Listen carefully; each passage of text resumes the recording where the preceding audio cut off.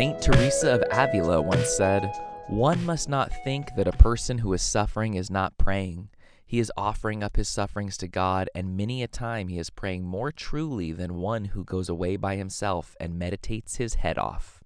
Welcome to the 93rd episode of St. Dymphna's Playbook, the SDP if you want to be cool, a production of the Grexley Podcast Network.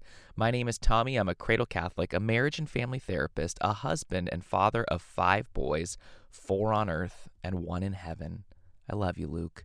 And I'm here to fill the void of Catholic conversations about mental health because I want us all to remember that in the midst of our suffering, even the smallest turn toward God can amount to more than we could ever believe.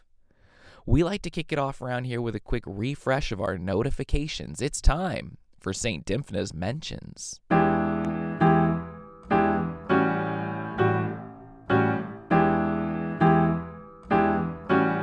I received a request to talk about the topic of involuntary psychiatric hospitalization, specifically, how is someone evaluated when they are involuntarily committed? The person writing in adding, "I feel like some people will be more willing to risk that outcome for someone who needs it if they understand what goes on." So this is a great topic to discuss, and I'd like to start by praying for everyone involved in involuntary hospitalizations in the present moment, in the past, for those being hospitalized, for families and friends trying to get help, for the helping professionals involved in this difficult experience, that God's grace may be present in all involved and that the dignity of every person being evaluated and potentially hospitalized be held up and maintained throughout the experience. Our Father, who art in heaven, hallowed be thy name. Thy kingdom come, thy will be done on earth as it is in heaven. Give us this day our daily bread, and forgive us our trespasses as we forgive those who trespass against us. And lead us not into temptation, but deliver us from evil. Amen. Next, I want to make sure that I frame this situation with the understanding that I live in California and my experience with involuntary psychiatric hospitalization may be drastically different than those of you in other states or other countries. And I have to say that I have only experienced this as a helping professional, as the one charged with evaluating someone for such a hold. And I think that's important to point out because situations that I may think have gone as well as possible might, from the patient perspective, have been lacking in some way. With those items mentioned, let me first talk about the reasons why someone may be hospitalized involuntarily for mental health experiences. Here in California, there are 3 reasons stipulated by Welfare and Institution Code Section 5150, and I'll read this verbatim. When a person, as a result of a mental health disorder, is a danger to others, or to himself or herself, or gravely disabled, a peace officer or a professional person designated by the county may, upon probable cause, take or cause to be taken the person into custody for a period of up to 72 hours for assessment, evaluation, and crisis intervention, or placement for evaluation and treatment in a facility designated by the county.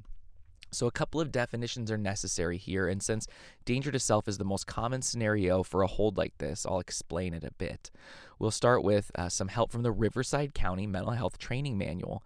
As a result of a mental disorder, the person must be suicidal or express significant harm to self or engage in behavior that puts him or herself in serious danger. Dangerous behavior can be intentional or unintentional. Listed below are examples of behaviors which, when they are a result of a mental disorder, often indicate that a person meets 5150 criteria for danger to self. The person has indicated by words or actions that he or she is having thoughts to commit suicide or inflict bodily harm on themselves.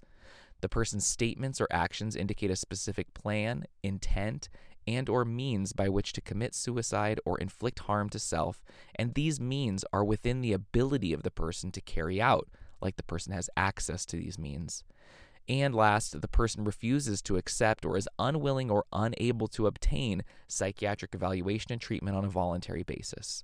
So back to me, it's important to note that all 3 of these must be present in order for someone to be placed on an involuntary hold. They must express they are suicidal, they must have a plan, intent, and a means to carry out that plan, and they must refuse to accept voluntary treatment. If any one of those isn't present, the individual seeking help should not be placed on a hold against their will. So it's important to know that telling a therapist that you feel overwhelmed and wish you could just fall asleep and never wake up again is not something you should be placed on a hold for. We would call this and other similar thoughts passive suicidal ideation, and it's not something to be sent to the hospital over, even though it is something that should prompt us to voluntarily get help from a therapist or a doctor. Just to touch on the other two reasons for a hold, danger to others is similar to danger to self in that a person must express the desire to hurt others, have a plan, intent, and means to carry out the plan, and refuse voluntary help. And gravely disabled means that as a result of someone's mental health, they are unable to provide for their food, clothing, or shelter. This is probably the least understood, but typically is utilized when an individual is experiencing psychosis that leads to them not eating because of delusions about food, or taking off their clothes in an inappropriate setting because of their mental health experience, or not being able to avail themselves to shelter because of their mental health. An example being someone who had a place to stay but wouldn't stay there because of a delusional thought like they were in danger, so they needed to escape and sleep on the streets. Now, I don't want to go on too long, but I will say that oftentimes the experience of being evaluated and placed on an involuntary hold can be traumatic. This is for various reasons, but a few are worth mentioning. Often we call 911 when a friend or loved one is in need of an evaluation, and the police who arrive might not be the most compassionate individuals. People placed on a hold are often transported via ambulance, which can also be a difficult experience. And that facility they go to might have staff who are burned out, not giving their best compassionate care. Not to mention there are other individuals there who are experiencing a serious crisis, which can make the setting scary at times, or at the very least unsettling. Some ideas to help with this are to call the mental health crisis team if available instead of 911, unless there's an imminent danger, of course, and to ensure that everyone is open and honest about the experience and what to expect as best as possible. For example, it's important to frame the facility one initially goes to as a place where we are evaluated and kept safe, rather than a location where we'll receive treatment to help us feel like our old happy selves again. Setting clear expectations is very important. Last, I want to point out the importance of setting up a crisis plan. Things that we can do when we start to feel like we're headed toward a crisis. Who can we call? What coping skills can we engage? When would we want support people around us to call for help, etc.? This is so important because when we're in a crisis, our brains are so overwhelmed, and having a clearly written out plan for ourselves, our loved ones, and the helping professionals around us can really help things go as smoothly as possible. There's so much more that I could say, but I'll leave it there for now, and I really hope that helps. So each episode, I'm going to introduce you to a saint who can help us along our journey with mental health and wellness as Catholics. It's called Friend Request, and today I'm here to introduce you to Saint Charbel Makhlouf.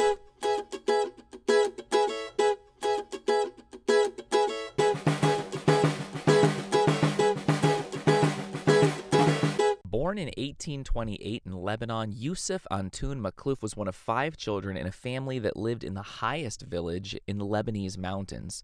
His father died when he was just 3 years old. His mother remarried to a man who became a parish priest in their village, which led to Makhlouf being raised in a pious home and fostered his love of the saints and feeling drawn to the life of a hermit, which was the path chosen by one of his 2 uncles. As a child, he installed an icon of Mary in a nearby grotto and would often go to pray there. In 1851, he left his family and joined the monastery of Our Lady of Mayfouk, and eventually took on the religious habit and the name Charbel. And named after a martyr from the 2nd century, he made his final religious vows 2 years after joining the monastery. He was ordained in 1859 and began a life of severe asceticism. 18 years later, he was granted permission to live as a hermit. And he did so for the next 23 years until he died from a stroke on Christmas Eve, 1898. According to Wikipedia, it was reported that during the transport of his corpse, the inclement weather conditions hindered the pallbearers in carrying out their duty. One of the pallbearers reported, "Father Charbel died on the eve of Christmas. The snow was heavy. We transferred him to a monastery on Christmas Day.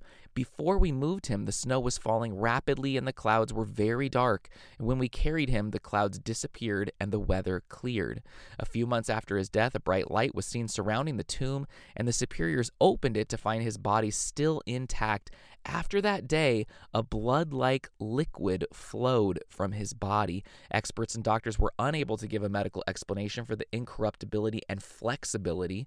And in the years 1950 and 1952, his tomb was open and his body still had the appearance of a living one. In this century, his grave has been opened a total of 4 times, the last being 1955, and each time it has been noticed that he was bleeding and his body still had flexibility as if it were alive. We like to close out this part of the podcast with a prayer.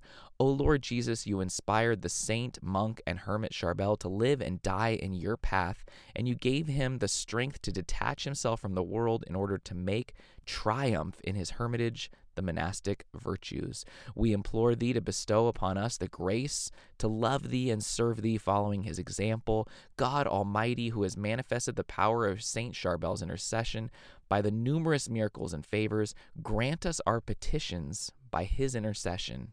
Amen. And now you can't do therapy over Twitter, but I'm happy to take your tweets and help you explore a bit in the hopes of finding a light in the darkness. It's time for Twitter therapy.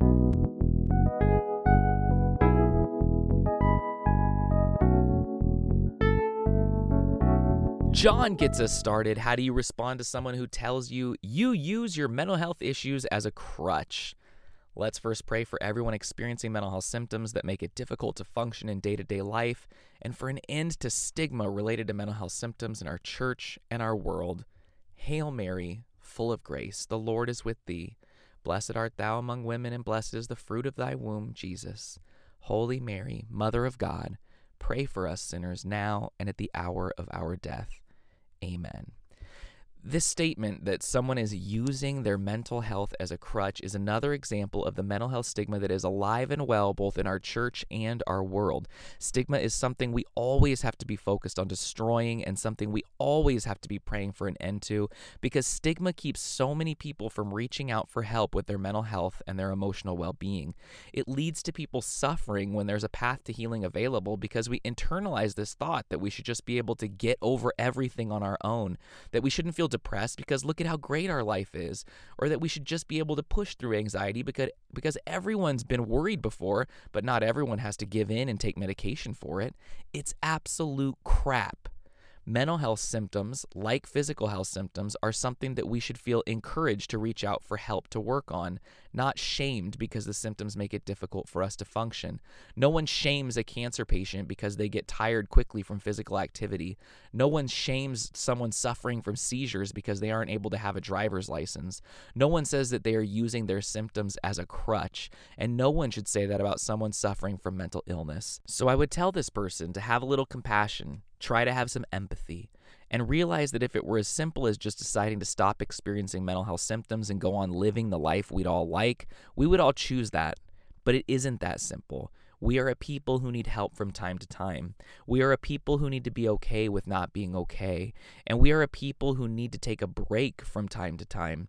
And we are a people who need the support and community of compassionate friends and family to help us when we need it. Anonymous is up next. Could you talk about praying for the repose of the soul of someone who has hurt you deeply, especially a relative who was abusive, abandoned you, etc.? I speak from experience and it's hard. Let's begin by praying together for everyone who has been traumatized by someone who should have kept them safe, and for the souls of all those who have gone before us. Remember, O most gracious Virgin Mary, that never was it known that anyone who fled to thy protection, implored thy help, or sought thine intercession was left unaided. Inspired by this confidence, I fly unto thee, O Virgin of Virgins, my Mother. To thee do I come, before thee I stand, sinful and sorrowful. O Mother of the Word incarnate, despise not my petitions, but in thy mercy hear and answer me. Amen. Praying to the souls of the dead, or praying for the souls of the dead, is an essential Catholic practice. We understand that we have a role to play in the journey of family, friends, people who have no one else to pray for them as they move through purgatory and toward heaven. It's so very important. And I can definitely see how one might feel that praying for the soul of an abuser who has died might be healing in some way. So if that's something that brings peace, relief, or a sense of being able to process things and move on from them, I'd say that's great. And if that works for you, go for it. However, I would not suggest this for everyone. And I would want to make sure to note that people who have been abused would also be within their right to feel like praying for the soul of a dead abuser would be unfathomable, and to be at peace that God would understand. It's important to remember here that forgiveness doesn't have to include doing things that make us feel unsafe. And this includes not having to associate with a person who abused us when they're still alive, and in my opinion, could also include just the idea of praying for their soul. For some, it might be something positive, but for others, it could lead to all kinds of difficult emotions and a sense of feeling unsafe. And I just want to make sure everyone understands that there is no requirement to pray for such a person from your life after their death. All that being said, I'd like to finish here with the prayer for healing for victims of abuse from the USCCB website. God of endless love, ever caring, ever strong, always present, always just, you gave your only Son to save us by the blood of his cross. Gentle Jesus, shepherd of peace, join to your own suffering the pain of all who have been hurt in body, mind, and spirit by those who betrayed the trust placed in them. Hear the cries of our sisters and brothers who have been gravely harmed and the cries of those who love them. Soothe their restless hearts with hope. Steady their shaken spirits with faith. Grant them justice for their cause, enlightened by your truth. Holy Spirit, comforter of hearts, heal your people's wounds and transform brokenness into wholeness. Grant us the courage and wisdom, humility and grace to act with justice. Breathe wisdom into our prayers and labors. Grant that all harmed by abuse may find peace in justice. We ask this through Christ our Lord. Amen. A different anonymous wraps us up. How do we interact with an adult daughter who has made the decision to take hormones to alter themselves to appear like a biological male and want to take surgical measures to further the image? Well, let's join together in prayer to our guardian angels for everyone who feels that they are trapped in a body that does not match the identity that their brain knows them to be, and for their families, that love may prevail in all circumstances. Angel of God, my guardian dear, to whom God's love commits me here, ever this day be at my side, to light and guard, to rule and guide. Amen. I think it's important to start by recognizing how difficult this situation is, how difficult it must be for your child who feels this deep sense of unease and distress about their biological sex not matching their gender identity, and how difficult it must be as parents to try to navigate how best to accompany your child when they're going through something you don't understand.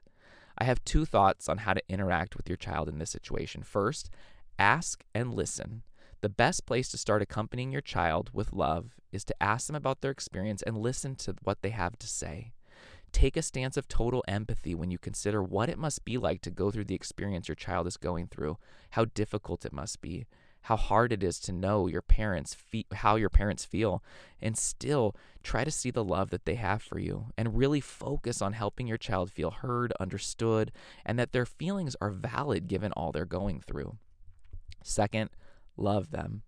I know this sounds simplistic, but how often do we actually make an effort to show our children the unconditional love that God has for them?